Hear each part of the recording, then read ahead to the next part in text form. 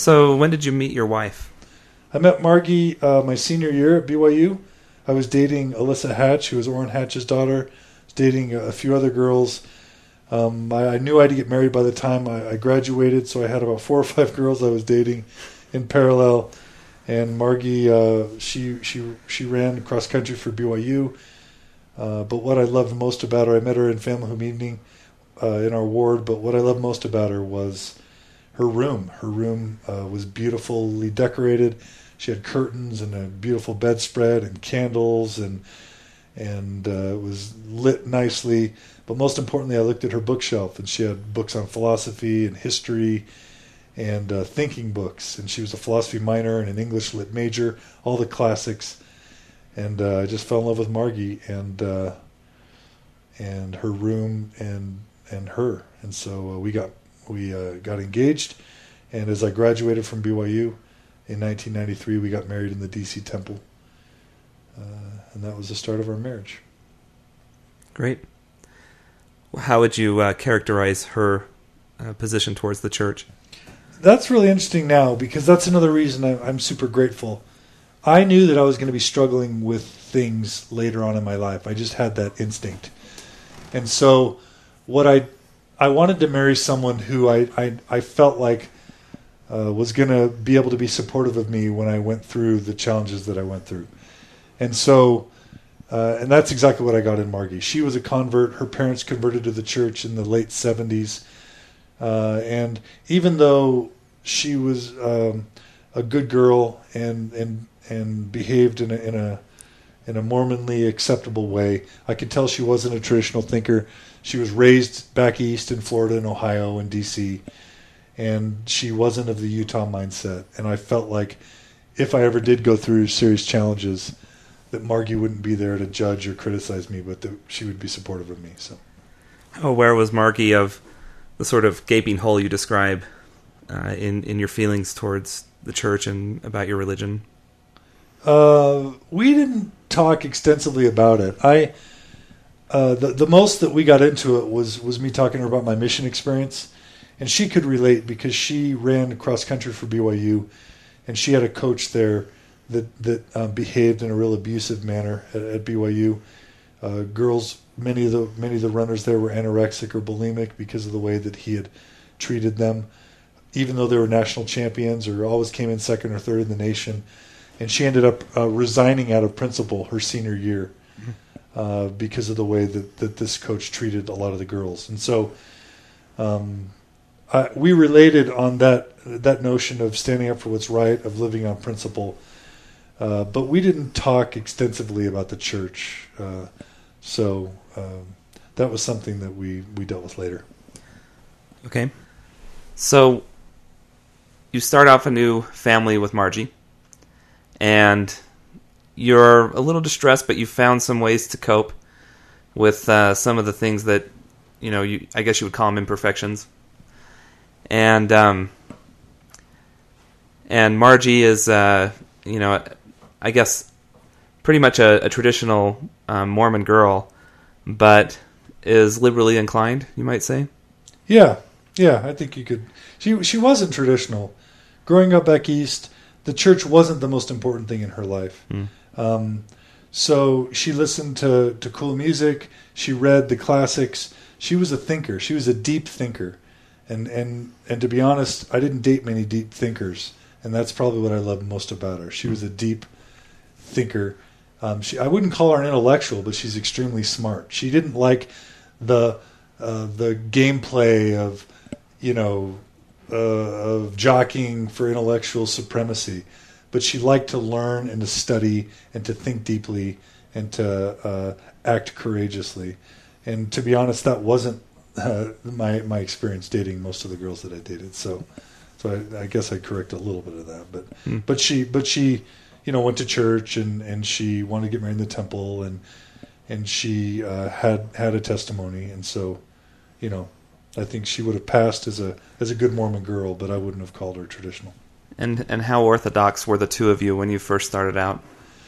That was really interesting because I tried to pull the priesthood hierarchy, make me lunches when I go to work, and I'm the priesthood leader sort of thing early on, and that just didn't fly with her at all. So she very early on put me in my place and said, "This is going to be an egalitarian marriage. We're going to be partners. We're going to walk side by side." And I grew up in a bit of a patriarchal home. My dad was an authority figure. He'd served in the military. He was very forceful in how he communicated, and that was kind of a shock to me, frankly. Difficult? Yeah. Our marriage for the first 7 years was sheer hell, to be honest. We had a few major issues we had to get under control. Finances was a huge issue because she had grown up wealthy. I'd grown up with a bankrupt, financial situation. So I was a penny pincher. She had no idea what it meant to keep a budget or to manage finances or what compound interest was, etc. So we had a few major battles. One was getting finances under control so we wouldn't go into debt. One was balancing her family's desire to be intimately involved in our lives with our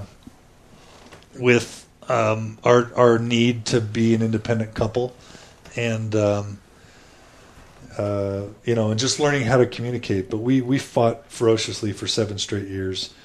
Marriage was hell, and it was a huge adjustment that I can't believe we made it through. But marriage was very hard those first several years. Well, what made the difference after 7 years? Oh, well, this is sort of I wasn't expecting you to ask this, but when I was at Microsoft, I sort of rose really quickly in the ranks, was promoted several times in a very few amount of years, and became a director after a couple of years there, and started developing a real following of salespeople who used the products that I created to help them sell stuff to the workforce. And at a conference in Seattle, where all the Microsoft salespeople had come, there was a really attractive young lady who caught my eye, but who also started making eyes at me. And before I knew it, we were talking after an event, and then we were talking that evening.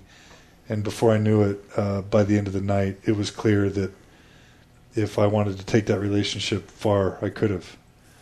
And she made that clear. And, I had made the commitment that I was never going to cheat on Margie. And, that wasn't even going to be an option. But here I stood with a sincere desire to do it. And that was a real shock for me because I never expected that I would even have that inkling. But I did. But I didn't cheat on Margie. I went home and told Margie everything. But I wanted to, and it was because we just weren't getting along. But I'm really grateful that I just told her how I was feeling. I wasn't using it to manipulate her. I wasn't trying to use that as a device. But we were fighting so often and so fiercely and so ferociously that I was seeking love and acceptance elsewhere. But by being really open and honest with Margie and telling her everything, it was really hard for the first couple of years for her to still trust me after admitting to her I really wanted to cheat on her. But I do think that in some way that motivated her to try and to maybe change the way she was behaving in some ways, and it motivated me to be a little bit more recommitted. And that did represent a real turning point in our marriage, though I don't know what that has to do with Mormonism. But you asked, so sorry. That's all right. Well, let me take a step back then and talk about those first 7 years. You were having some difficulty, and you were both active in the church. So were you temple recommend holders? Were you having the family home evening? Were you having the traditional sort of behavioral things you would attribute to Orthodox Mormon life? Yeah, definitely. We did our best. Margie and I have always attended church regularly. We've held our callings and tried to serve faithfully in them. We've always remained temple worthy. We've always paid our tithing. I wouldn't say we were strong temple goers because I don't think neither she nor I had a great experience. I actually went through the temple before the changes were made around 1990. So not only was I shocked by the temple experiences that I had that I viewed as barbaric, at the time, all the Masonic stuff that they've taken out now. But also, after they made the changes, I was shocked that the Lord's holy ceremony could be changed. So I don't know what was worse for my testimony, the Masonic, artifacts, or the fact that God's temple ceremony could be changed. So I don't think Margie was crazy about the temple either. So I wouldn't say we were heavy temple goers. We tried to read the scriptures regularly and to stay spiritually minded. We went to church regularly. As soon as our kids were born, we would sing hymns with them regularly. And we've always, each morning, started the morning out with a song and a spiritual thought and then a prayer. We did that early on, and we still do that to this day. Every morning before the kids leave for school, we have a spiritual thought, and we sing hymns, and we kneel in prayer. So, I wouldn't say we were perfect Mormons, but and we've also always had family home evening as a family. So even in those early years, I think we've been good, devout, committed Mormons. Yeah. Okay, so we're in Seattle. Yeah. Walk me through a little bit of your experience in the church up there.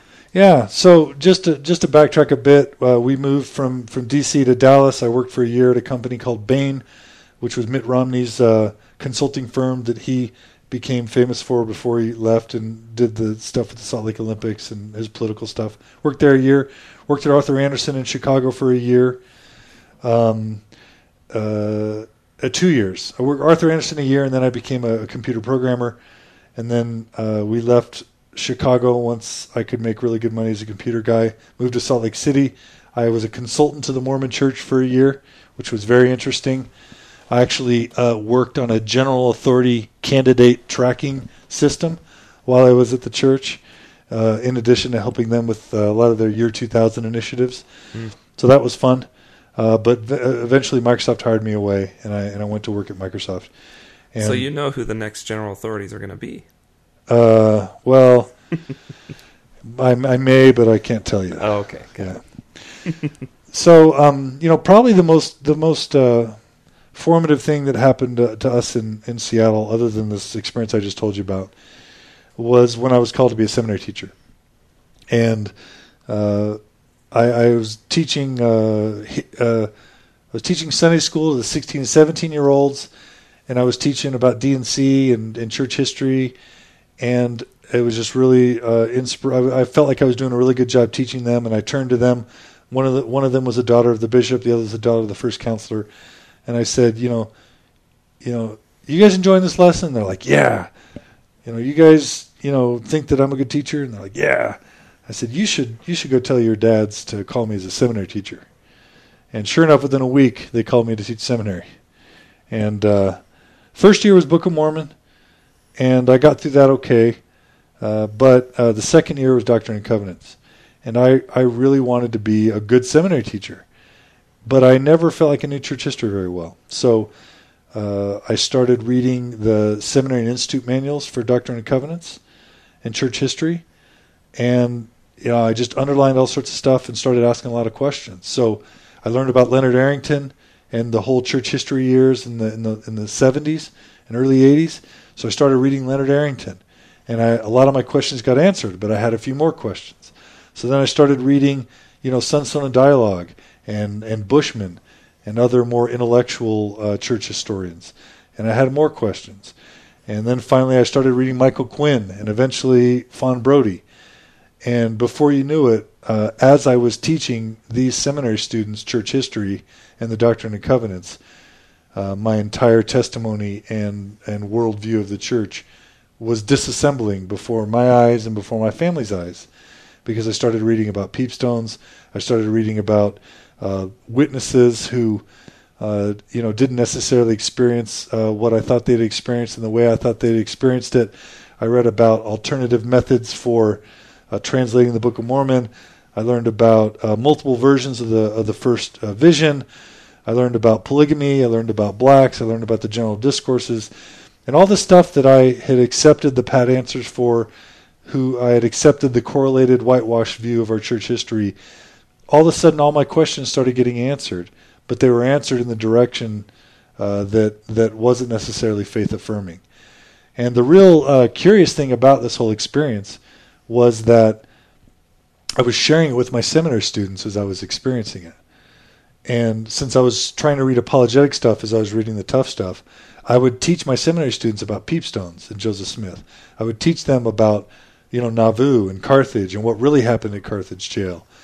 And it was an absolutely very dark time for me because I wasn't sure I believed this stuff. I wasn't sure I felt right about it, but I was in a position where I needed to teach these students more, and I didn't want them to be waiting 30 or 40 years for them to learn this stuff as well. So I felt like, okay, I'll learn this stuff, I'll reconcile it spiritually, and I'll teach it to them so that they get this stuff in high school so that they're even more better prepared.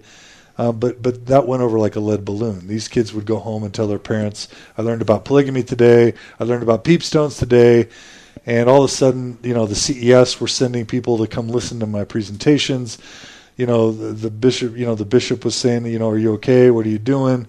The stake president was starting to get involved, and kids were starting to complain about me to their bishops. And it was this horrible time where I felt like I needed to be honest. I was learning all the stuff that was overwhelming me. I was trying to piece through it, through the teaching of it to these students, and it was overwhelming the students. It was overwhelming me, and pretty much it led to the complete disassembly of my testimony. So would you say this disassembly was more poignant now than it was at the end of your mission? Yeah, it was thorough and complete. It culminated literally in me turning to Margie and saying, I think we should leave the church. And what was her response? Well, initially it was crying and tears. But then I shared with her the stuff that I had learned and read. And she wasn't a Pat Molly Mormon sort of person, so...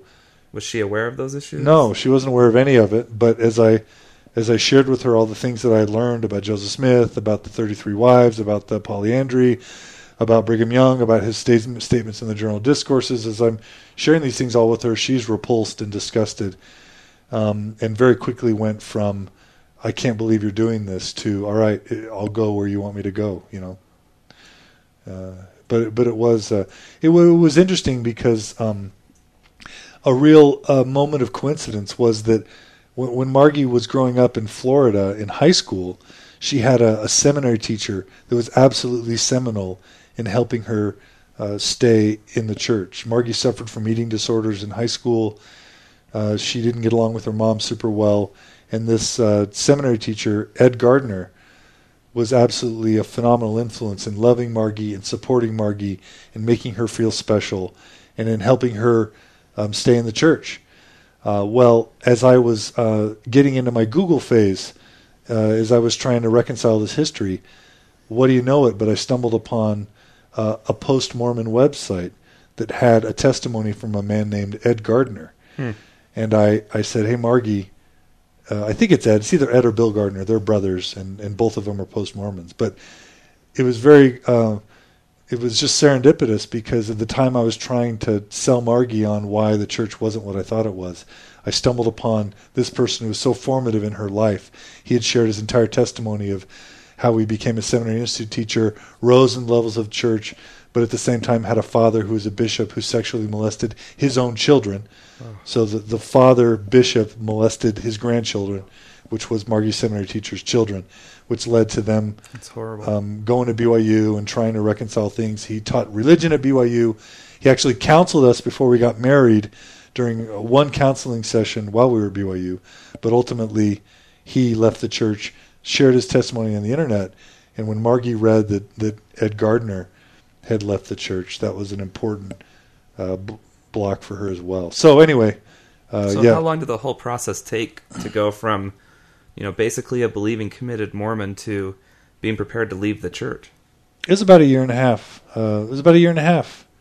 And during this time, even during my Book of Mormon years, it was a really interesting dynamic because, and you were a part of this, as I started studying things more deeply and having questions, I would go to my elders' quorum and try and get an answer. And, no one would ever want to talk about any of these issues. So I'd go to my elders' quorum presidency. None of them would want to talk about it. And I'd try and go to my friends. So there was this LDS alias at Microsoft for all the members of Microsoft that were also LDS. And I would just start bombing this alias with questions and issues, trying to find anyone who I could talk to.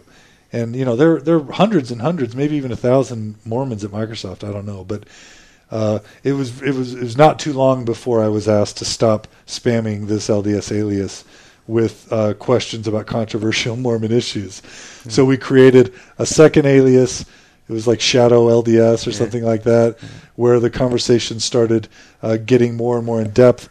We started having this furious, raging debates between Microsofties about Mormon issues, some of them fundamentalists, some of them like you, who are a little more liberal and open-minded and knowledgeable. And that even spun out of control to where we had to take that offline and have our own private alias, where like 20 of us who were left on Yahoo started, it was called LDS Tough Topics, LDS TT. And so through about a year and a half, I had a few close Microsoft buddies, about 20 of them, that we could have these conversations with. But also I started getting up on the internet and Googling, and I discovered ex-Mormon, post-Mormon, loyal liberal Mormon, New Order Mormon, all these websites where these conversations were being held ad nauseum. And it just became this baptism by fire immersion of all the controversial issues. And maybe you remember some of those threads and conversations. You were an important support to me at that point, by the way. Oh, thanks. You were to me as well. Those were the good old days. Yeah, good old days. I miss them.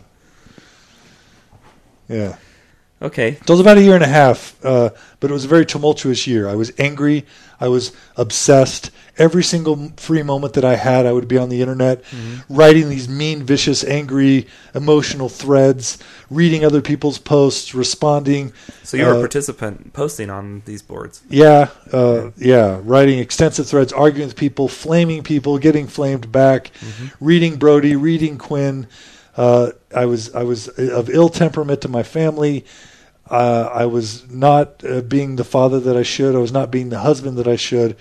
It was a completely dark time in my life where my worldview was crumbling. I was obsessed with learning Mormon history and doctrine and having these engagements and debates. And you were there with me, but it was an overwhelmingly negative, dark, hard time, and obsessive and overwhelming. Okay, so let's during this time you were teaching seminary, and you started teaching outside the manual. Yeah. And you started getting audited for that. Yeah. And you probably distressed a few kids. Yeah. So what was the reaction by your church leaders at that point? I was amazed at how supportive people were. The Seminary and Institute guy was not cool. He would come and take notes and give me critiques after my lessons. He would tell me, please stop teaching anything that's outside the manual. I felt completely chained and correlated and limited, and I felt like he had no idea what these issues were, why they were important. He had no empathy or understanding for me, and I felt like he was just a stiff suit trying to do his job. I had sympathy for him from his perspective, but he was in no way enlightened in my how I was feeling at the time or supportive, and I knew that he was complaining about me. On the other hand, the bishop that we had was exceptionally supportive. He was just like, hey man, I'm here for you. I know some of these issues, and I just want you to be happy. Would it be better for you if we released you? If you don't want to be released, we'll let you stay in. My bishop was absolutely supportive and didn't make me feel bad at all. He's a good man. Yeah. Oh, Bishop Thorpe. Yep. Yeah. Good guy. Yep. And even the member of the stake presidency that was over seminary, he told me that it wasn't appropriate to bring up controversial issues, but he didn't make me feel demeaned or judged in any way. So I actually can't complain about how the non-CES people treated me. They were wonderful. So did you take him up on the offer to be released? Yeah, I actually was released mid-year during my second year of teaching, and that was a little bit weird for the students, but I think they were probably relieved to have me gone. But that was a little bit embarrassing to just bow out mid-year. Yeah. But I could not, and I really regret, because I signed a form saying I would only teach from the manual.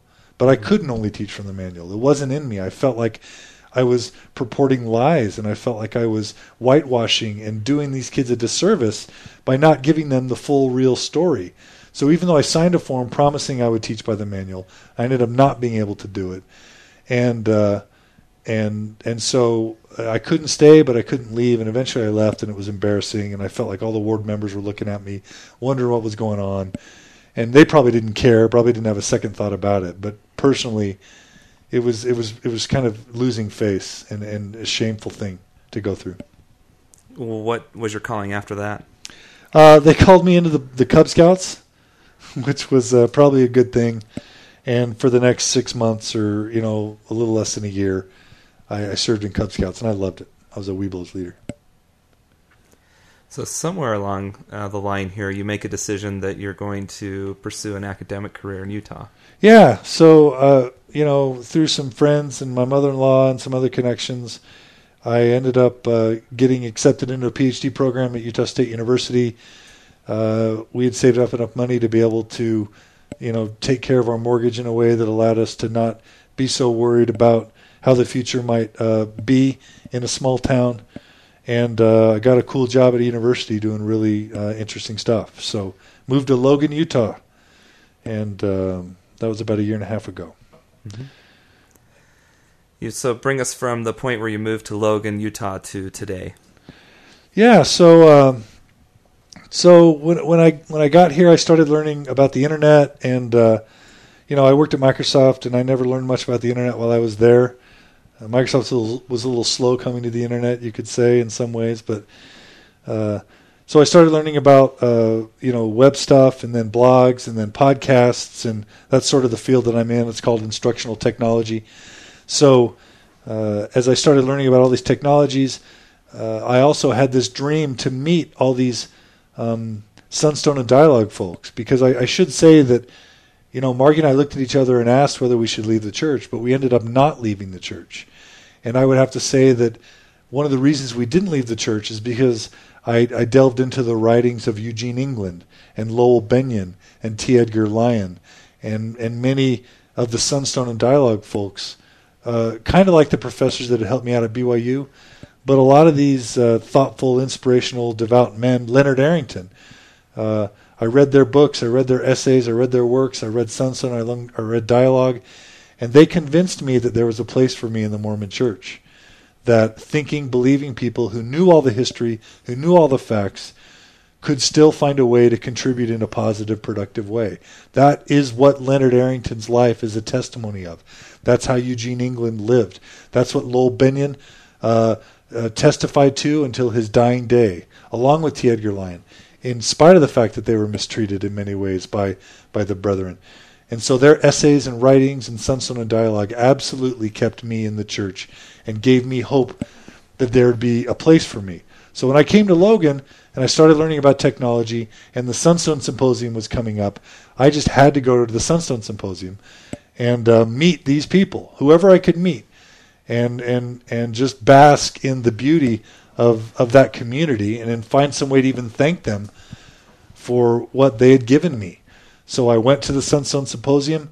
I arranged with Dan Witherspoon, the editor, to give a little presentation to the board before I actually went to the Sunstone Symposium. While I was there, I met Grant Palmer, I met Greg Prince, I met Lavina Fielding Anderson, I met Jan Ships, Michael Quinn. It was an absolutely stunning, like a rock star celebrity weekend where I could meet all these luminaries in Mormon history that had been important pieces of helping me stay within the church. And so not only was I able to meet all these people who I viewed as Mormon celebrities, but also I gave a presentation to the Sunstone board. And I said, look, I've just been through this really traumatic time where I went through a huge crisis of faith, and I didn't have your magazines or journals handy, and I went to the internet. And while I was going to the internet, you weren't there. You were not there for me, Sunstone and Dialogue. And so I got inundated by ex-Mormon and anti-Mormon stuff, and I almost left the church over it. And I'm here today to ask you why you don't have an internet presence. Why aren't you doing something to carry on the legacy of Lowell Bennion and Eugene England and T. Edgar Lyon, etc.? so that all these people who are flocking towards ex-Mormon websites can have a place to go to find a thoughtful faith that's reconcilable to help them stay in the church.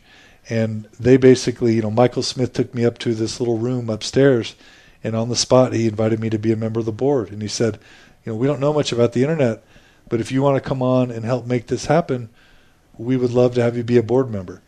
And so it was then that I said, oh, okay. And so I figured out how to start a blog, and then I figured out how to do a podcast.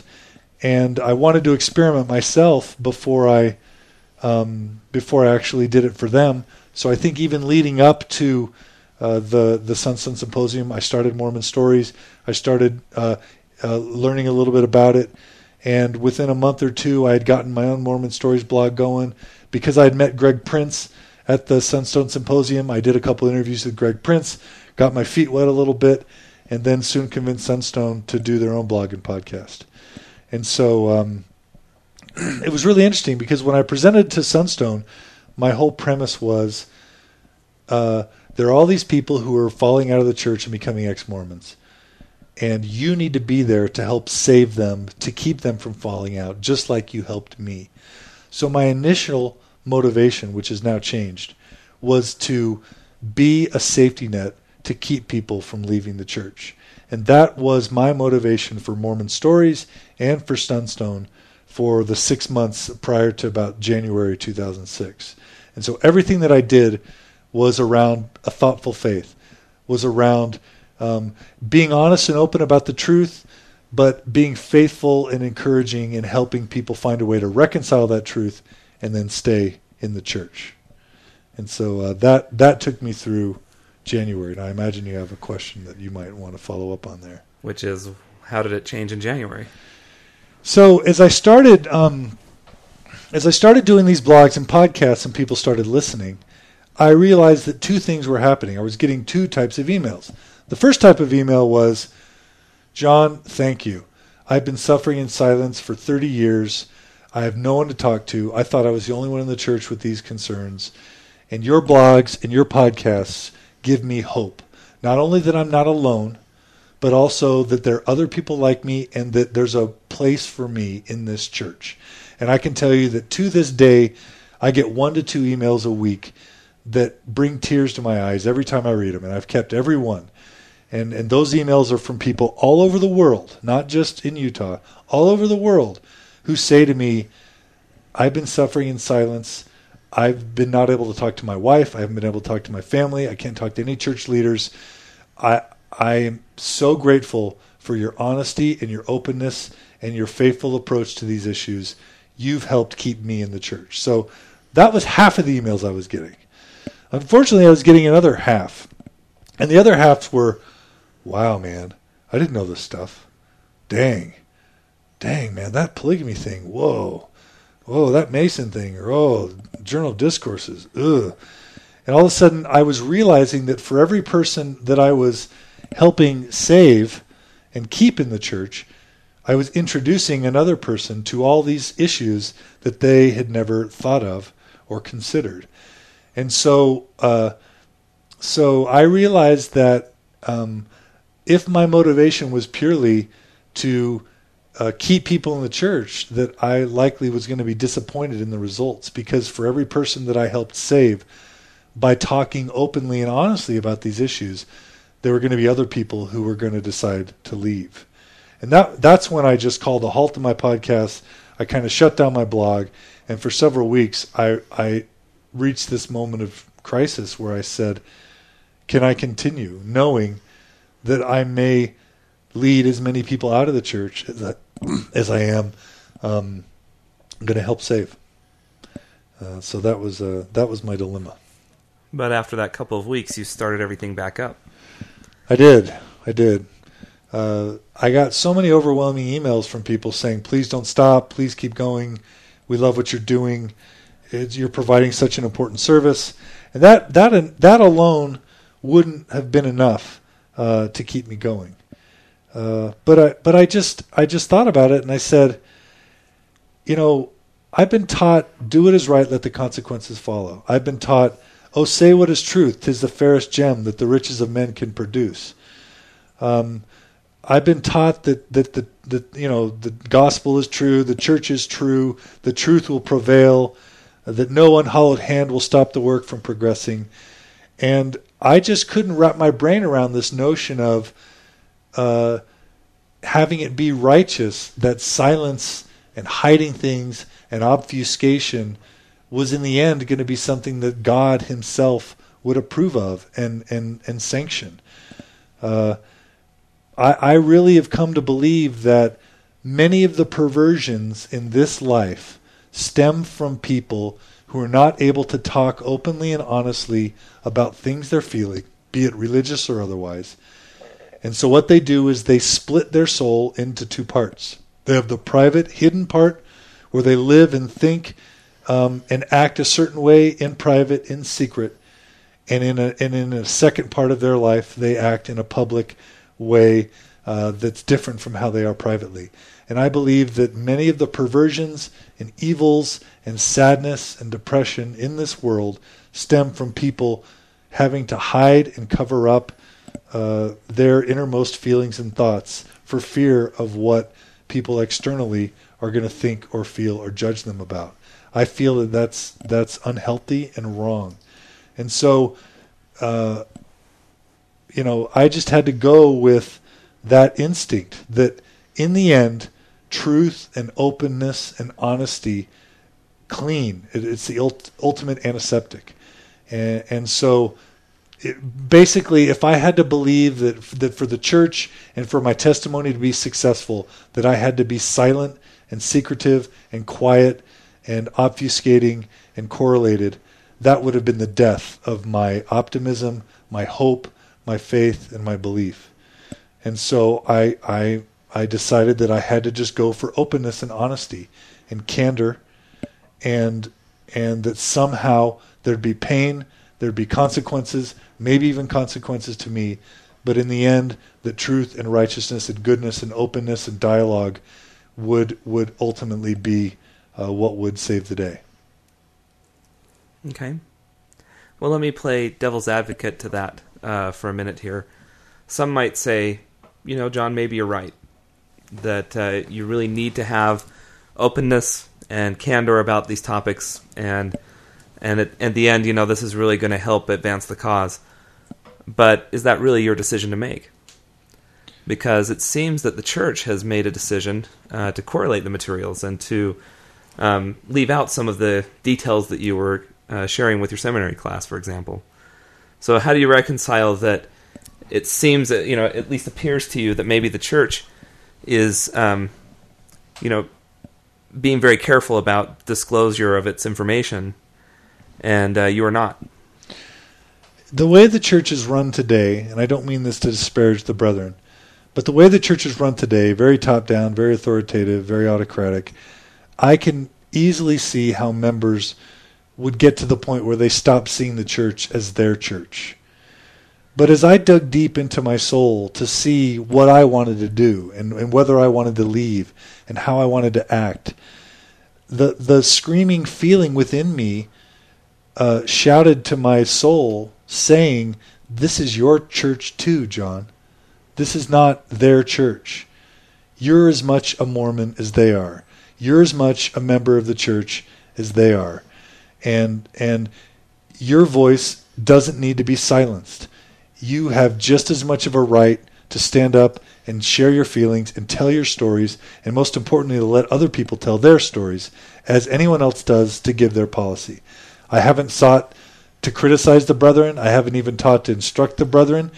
You'll notice that never has my intent actually been to change the church itself or the church's policies, really, although that'd be a nice side effect in some instances, in my personal opinion. But my issue has never been with the church. I have only sympathy for the brethren, and I can talk to you all about my little position on why I love the brethren and think they're wonderful and only feel sorry for the position they're in and have respect for them. But my concern is with the people. I see too much pain. I see our gay brothers and sisters who have no idea what their place is in the church, and the only recourse they see is leaving. I see people who struggle about the church history, who who are deeply silenced and sad about these things they can't understand, and they have literally nowhere to go to talk to people about how to reconcile these issues. I see people struggling with depression, women struggling with depression. Utah leads the nation in suicides of young boys between the ages of 15 and 24. I see a lot of sadness and depression that comes mostly out of our culture, I believe. And these people need a voice. I see an entire generation of ex-Mormons and liberal Mormons and anti-Mormons who have been ostracized from their spouses, ostracized from their parents, completely separated from their communities. And these people haven't left the church because they're sinners. They haven't left the church because they're weak. They haven't left the church because they've been disobedient. They've left the church because they cared and they studied more deeply, because they took what they were taught seriously, and they wanted to be good teachers, and they wanted to be good doctrinarians and researchers. And so they wanted to learn more, and they believed the things that they were taught. And when they discovered that things were so incredibly different than how they were taught, the truth mattered to them. And that's what led them outside the church. And to have such people of integrity, of such desires for intellectual and historical accuracy, find at the other end of that not a reward for their candor and their efforts and their integrity, but instead ostracization and alienation from their families and from their communities, and in some cases losses of jobs, is a totally devastating thing for me to behold. And so everything I've done has been to give a voice to the voiceless, to bring to light truth and honesty and candor and facts and history that should be brought to light so that everyone knows and is on a level playing field with regard to the facts, and so that people's stories can be told. How can the brethren at the end of the day argue with someone telling their story? As long as the people are being responsible, saying how they felt, saying what they experienced, the brethren can't, shut them down or criticize them, because that's their experience.